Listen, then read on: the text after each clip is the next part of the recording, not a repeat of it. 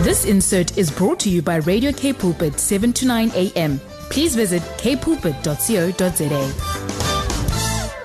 Morning, Wendy. Morning, Brad. How are you? I'm good. Nice to hear your voice again. Good to be back in the hot seat.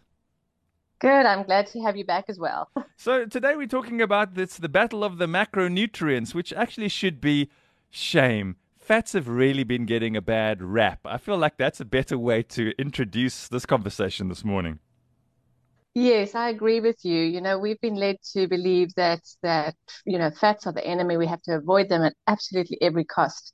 But yet they are such a vital part of a healthy diet, and we need to look at the types of fats that we're consuming so that we can make sure that we are feeding and nourishing our bodies in the way that they need to be fed and nourished. So let's just go through that again. Are you telling us if we say we've got to follow a fat-free diet, or we've got to go low fat or as fat as possible, or don't eat that has fat in it, or look at the label, it contains fat? Look, not all fats are created equal, but you're saying the days of panicking about that sort of thing, we really shouldn't be.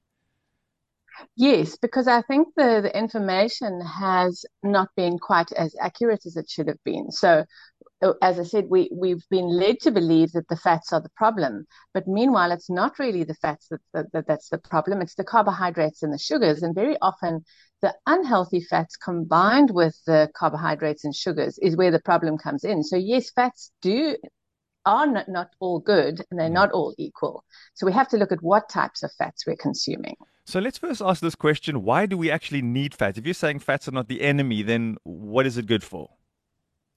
So fats provide the essential fatty acids that our bodies themselves can't make. That's why they're called essential fatty acids. And our bodies need those fats to make hormones. It helps us to absorb certain vitamins, because we've got fat-soluble and we've got water-soluble vitamins. The fat-soluble vitamins like vitamin A, D, E, and K need us to have fats so that they can actually be absorbed. So when we're thinking of fats, I know often your mind goes straight to there's a piece of meat and it's got a big piece of fat on the side. Cut off that fat, that's not good for you. But we still want to, we look at things like an avocado pear and we say, I'm sorry, I can't have an avocado pear. I'm trying to cut back on my calories. So it ends up being fats because they're the highest concentration of calories, as I understand it, Wendy. So we try and avoid it sometimes for those reasons. Yes. And so the interesting thing is we measure the calories, but what we don't think about is the impact on the blood sugar. So fats have hardly any impact on our blood sugar. They do carry calories, but they don't influence our blood sugar negatively. So they're actually good for our blood sugar. Carbohydrates, some of them have high calories, some of them have low calories, but they all influence our blood sugar. Yeah. So, and what about raised cholesterol levels? I've heard that conversation, even around the meat thing that I mentioned a few moments ago. Cut the meat off, the fat off the edge of the meat, because it's going to affect my cholesterol levels. Yes. So again, many people have been led to believe that there's certain foods that are bad for cholesterol. Now, I do agree about cutting the fat off the meat, because that is, and we're going to talk about the types of fats just now. That is a saturated fat, which is not as healthy for the body.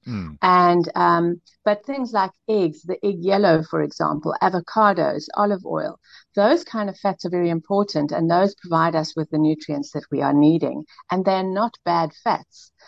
We want to make sure that we're eating more of the good fats and less of the bad fats. Quickly, before we start connecting and chatting about the fats, let's quickly talk about that, since it is fats versus carbs. Take us through what some of those refined and processed foods, what that's actually doing to our bodies. So most of those foods have very little nutritional benefit, and they're usually loaded with calories, with sugars, and there's an excess. So our bodies can't utilize it all at the same time or at once. Then the excess sugars get stored as fat, and that's what causes fatty deposits in the arteries and around the organs. And your conditions like non-alcoholic fatty liver syndrome can be caused by the excess intake of unhealthy fats, but mainly carbohydrates and sugars, because it's coated with sugar as well as fat. Okay, so now I think you've painted an outstanding picture here. We've got things into perspective, but now let's talk about those fats and the different kinds. As you said, not all are created equal. Some are really good for us and some we should avoid. Yes. So you've got two types of fats that are predominantly bad fats, and then you've got two types of fats that are predominantly good fats. So the two bad ones would be your saturated fats and your trans fats. And the saturated fats are the ones that we were talking about. That's the fat on the meat, the lamb chop and the piece of steak. And the reason why those are bad is because they are solid. Your saturated fats are generally solid at room temperature. But especially with your animal fats, is they store all the toxins and the hormones and everything else that the animal has consumed or been exposed to. And so then that influences our body negatively as well. And yeah, so they are predominantly found in your animal products and in your dairy products. What about something like a coconut oil, Wendy? That's often touted as a healthier option when it comes to cooking or frying, for example. Yes, and coconut oil is one of those borderline fats. It depends who you speak to. I still put coconut oil into a healthy fat category. But we also have to be careful that some of those, the coconut oil can sometimes have negative impacts on the body, and especially palm oil. So sometimes they're mixed as well. So you've got to look at your labels and see, is there palm oil in an item? And I think the coconut oil falls into this category because it is also solid at room temperature. And so the definition says that anything that's solid, any fat that's solid at room temperature, like butter, for example, and coconut oil, those are your saturated fats, so they're less healthy. But, I think coconut oil in moderation is still good for you, and I don't mind the use of butter in moderation either, as long as you're consuming good quality products. The next one I think we're going to touch on is trans fats, and the reason why I feel so confident about it, you see a lot of marketing on packaging which states trans fat free, and if that's a marketing ploy, it would suggest that would make it was a more attractive option if it doesn't have a trans fat in it. Absolutely, yes. So your trans fats are typically in your bulk baked goods, and so they are in your processed foods as well.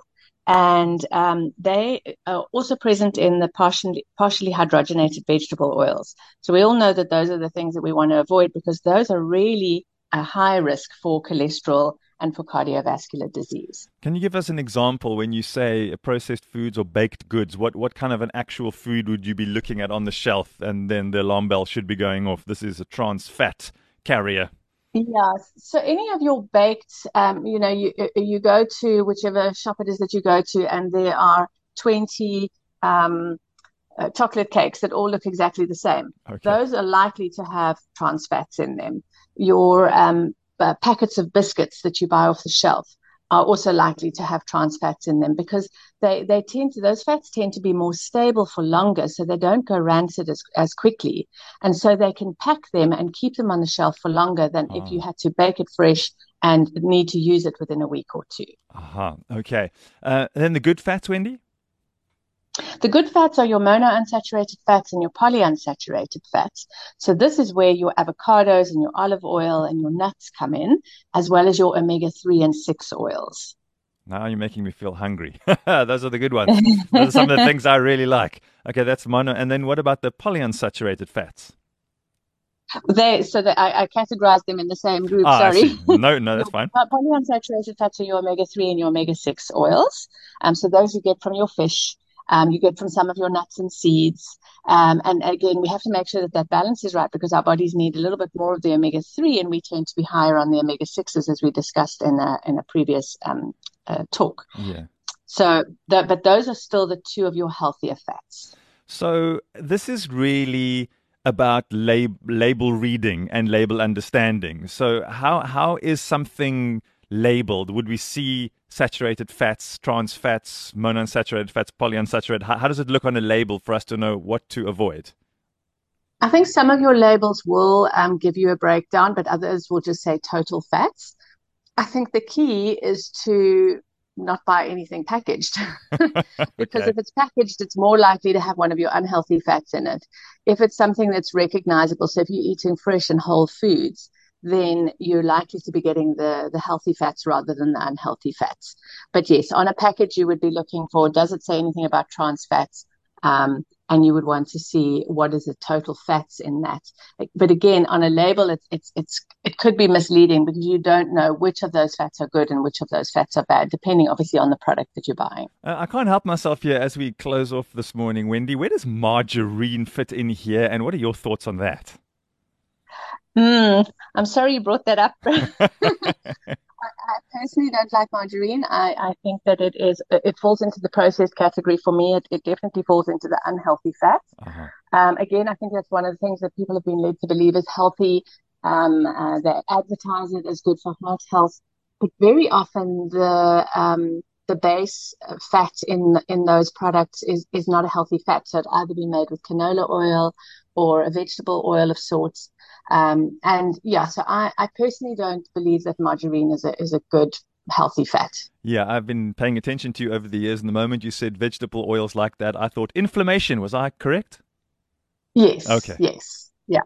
So, something like olive oil freezes quite well. Or if you put it in the freezer or the fridge, it goes fairly solid. So to spread olive oil, if you're wanting to avoid butter, or there's so many other things that you can use instead of a margarine or a butter. You could use avocado, so you could use like a guacamole spread or hummus, Mm. or there's several things that you could put on a something that you would want to use butter for or margarine for. But if you were to say freeze some olive oil, you could spread that directly onto bread or onto a cracker if you're wanting to have a healthier option. Never tried that. That sounds fascinating. I'm sure someone's going to try it after hearing you say that, Wendy. Thank you. Good conversation, and one that affects absolutely every single one of us in some way or the other. This is available for you to listen to later on this morning as a podcast. Big thanks to you, Wendy. It's Wendy Christien. She's a health coach and wellness practitioner at Integrated Health Solution. Good to connect with you on a Thursday. Have yourself a really good day and a very blessed and peaceful Easter weekend. Thanks, Brad, and the same to all of you there. This insert was brought to you by Radio K Pulpit, 7 to 9 a.m. Please visit kpulpit.co.za.